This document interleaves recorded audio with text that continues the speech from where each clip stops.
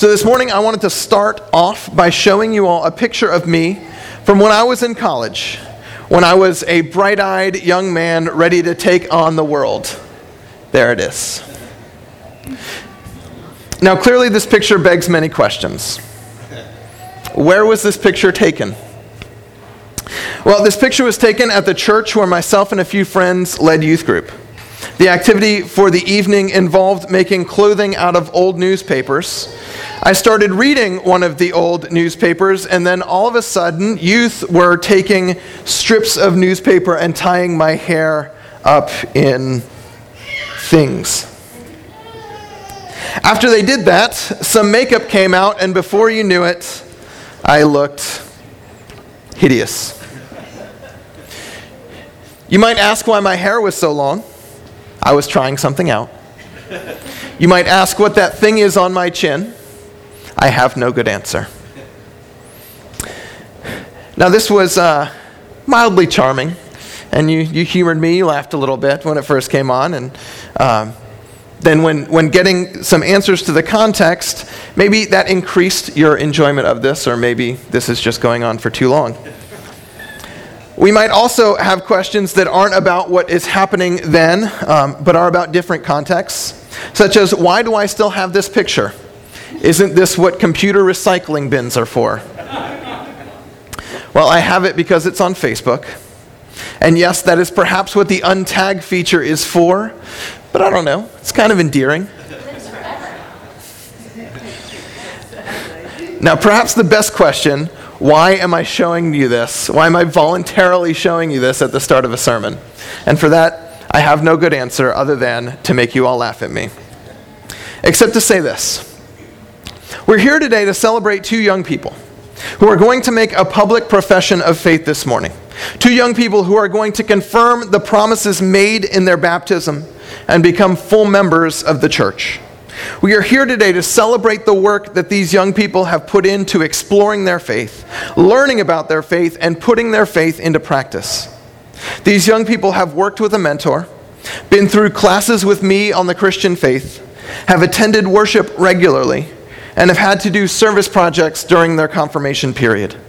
They have done the full range of our church's discipleship process and are here today to say that they want to take their place within this particular local church and within Christ's universal church.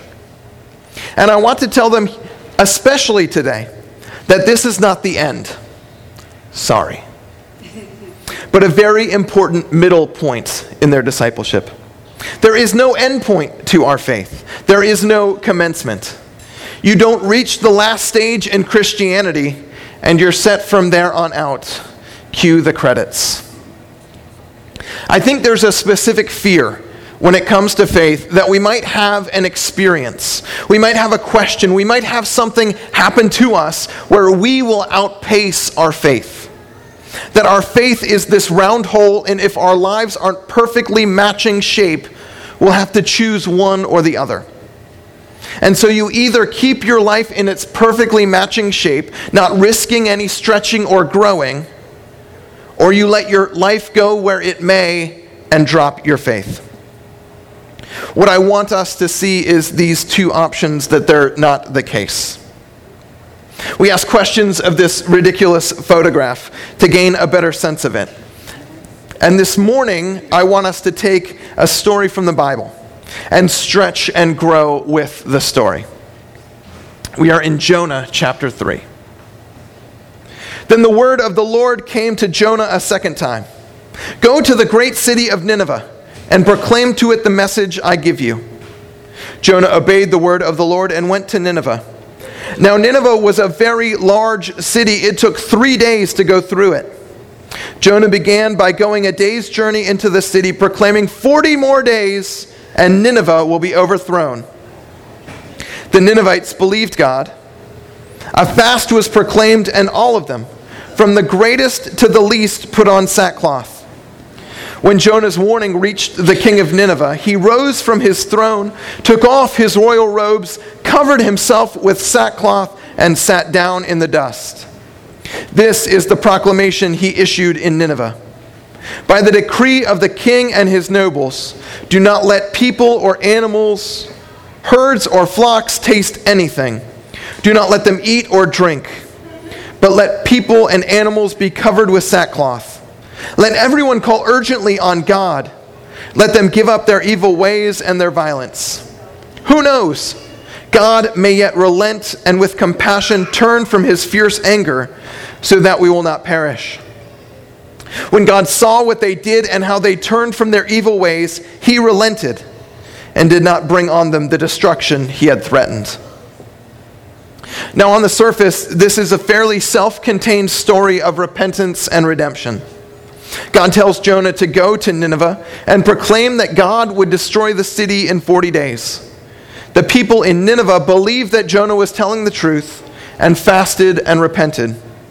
God saw their repentance and had mercy upon the city and decided not to destroy it. That's a fairly basic story of grace.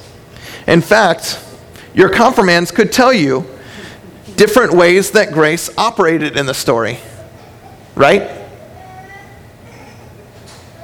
Couldn't you? Don't worry, I won't make you. But if our confirmands wanted to, they could tell you that Jonah coming to the city is a form of prevenient grace in letting the people know that God exists. The Ninevites repent and do works meet for repentance. Then God declares them righteous, giving them justifying grace. Right?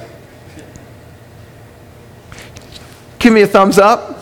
There we go. All of this is normal stuff for God, and it's the stuff that's happened in each of our lives, leading us to where we are in our relationship with God.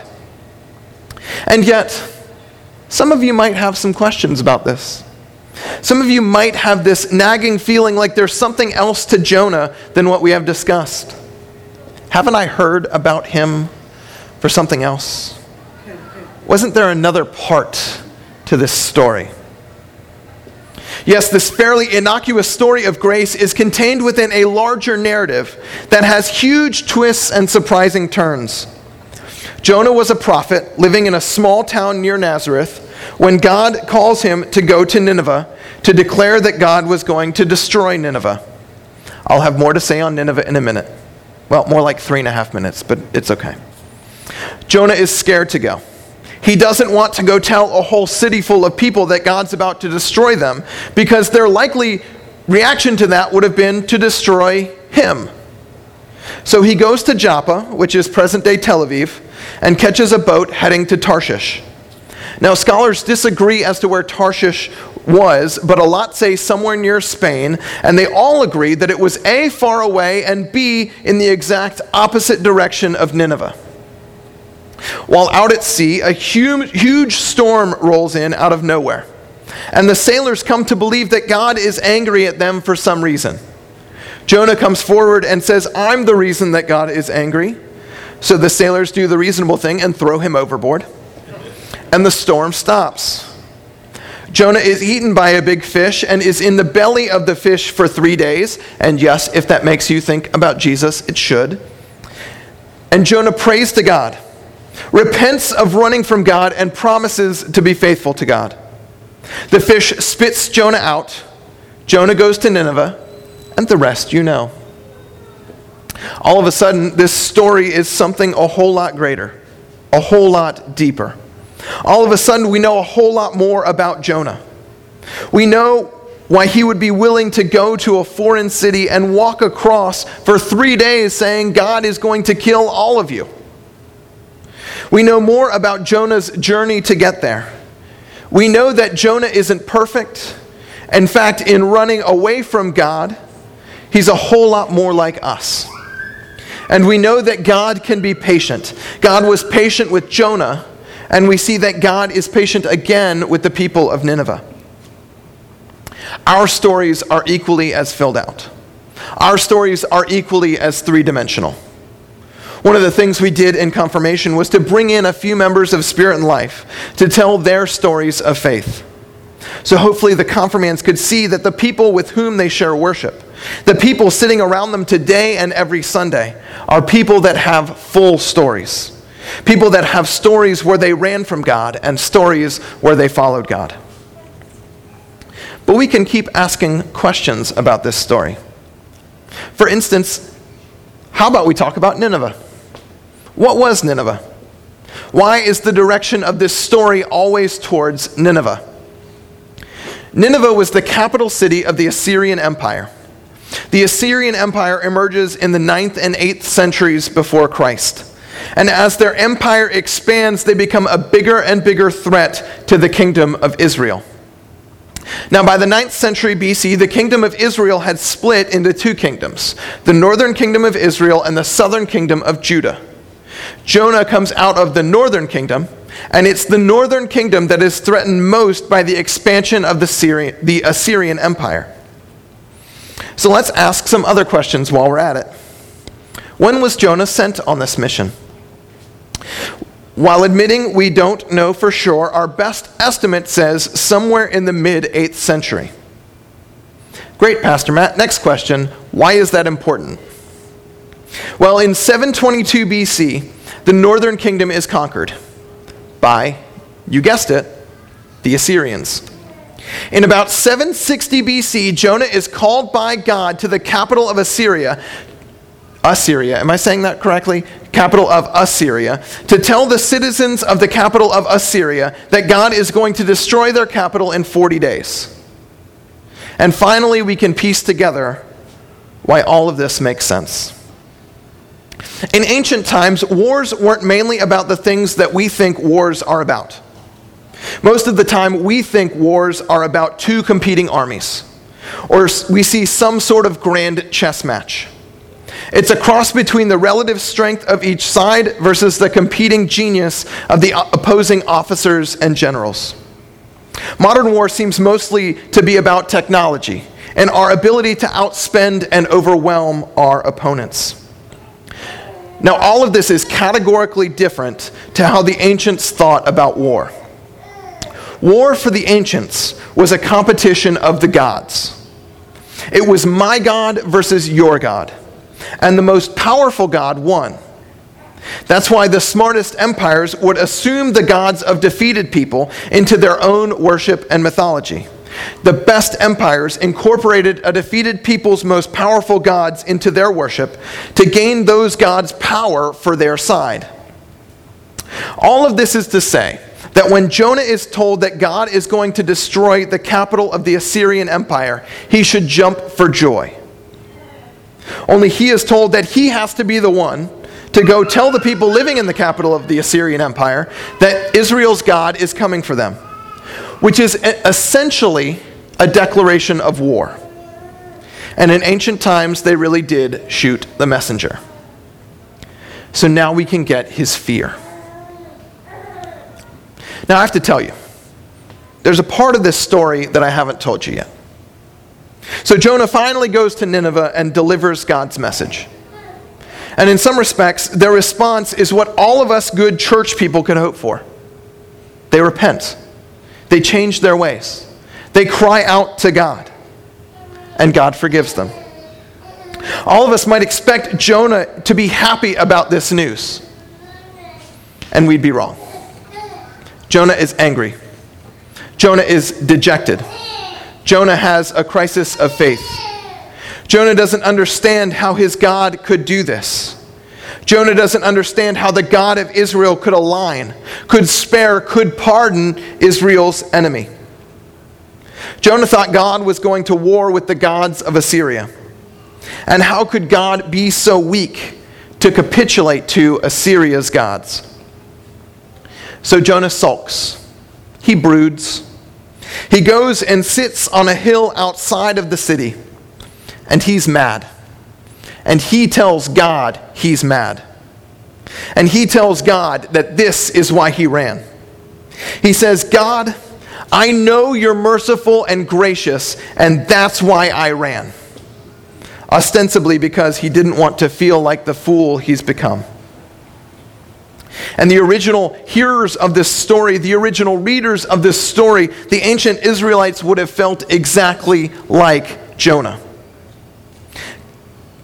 God, what do you mean you aren't going to take out the Assyrians? What do you mean you spared them? Are you not our God? Are we not your people? why won't you fight for us?" So Jonah is on this hill outside the city brooding. And God appoints a plant to come over him and shade him, which is nice. And Jonah is a little happy because he has a plant to give him shade. Then the Bible says that the next day, God makes a worm eat the plant. This is really in your Bibles, I'm serious. And now Jonah has no shade. So Jonah is mad again and says to God, "Why don't you just kill me already?" God then says, "Jonah, you're angry about this plant that you didn't plant or grow or tend. How do you think I feel about a city of 120,000 people who are lost and aimless?" There are many questions we can ask about this confusing fourth chapter and final chapter of Jonah. This book is 4 chapters long, and it's incredibly rich and deep. You can read it this afternoon. It's really great. But perhaps the most pressing question we could ask is, why was this story, this short 4-chapter story, passed down for centuries, written down, and put into our Bibles? I mean, this is a story that flies in the face of how ancient peoples thought about their God. At the end of the story, we essentially have the God of Israel saying that the Ninevites, the Assyrians, are his people too. And here's the thing we have to keep in mind. It's one thing for the story of these events to permeate through Israel shortly after they happened. But within a generation of these events, the Assyrians conquer the northern kingdom of Israel. And somehow, even after the Assyrians become the conquering and oppressing foreign power, this story of God professing his love and care for the Assyrians survives. Just to be clear, this never happened in the ancient world. The conquerors lorded their power over the conquered and proclaimed their God's triumph. And the conquered hated the conquerors and vowed that one day their God would have revenge. So how in the world does this story survive? And to answer that question, I want to talk about how this strange story applies to our lives, and especially to the lives of our confirmands. As we read the Bible, as we contemplate our faith, as we live our lives, invariably we are going to have questions. The story of Jonah raises significant questions for us. Questions like, how could a fish swallow a person? And can I blame God for making worms eat my garden, and that's why I can't grow plants in my garden? I don't think I can do that with the second one. I think it's really my thumb and not the worms. But this story would have raised significant questions for ancient readers. Just as we struggle to believe that a fish could swallow a person, ancient readers would struggle to believe that the God of Israel cared for the Assyrians, that the God of Israel cared as much about Israel's enemies as he did for Israel herself. As you finish confirmation, your questions will not cease. As we live a life of faith, our questions do not cease. You will have significant questions about the nature of faith, the nature of our God, and the nature of our life on earth. But these questions shouldn't scare us. What we see from Jonah is that raising significant questions about the nature of God, asking who does God care about, and others, can help us see the world, can help us see people, can help us see life more and more as God sees it. We learn to see that God is more than just a tribal deity, more than just a national deity. God cares about more than just one family or people or nation. We see that this God is patient. This God is merciful. This God is willing to pardon and have grace. We see that faith is dynamic, expanding and challenging. We see that the Bible is actually incredibly interesting, filled with wonderful, strange stories that speak to our deepest questions and longings. Congratulations to you two on all your hard work that you have done throughout this confirmation process. Congratulations to you two on all the searching and discerning, the learning and the questioning, the soul work that you have done to bring you today to openly and publicly profess your faith in Jesus Christ. But let me commend one thing to you, and that's that you never stop searching and discerning. Never stop learning and questioning. Never stop doing soul work. Because our faith, our God, are wells of infinite depth, and your journey of faith is plumbing as far into the infinite as you can. May you never stop searching. May you never stop questioning.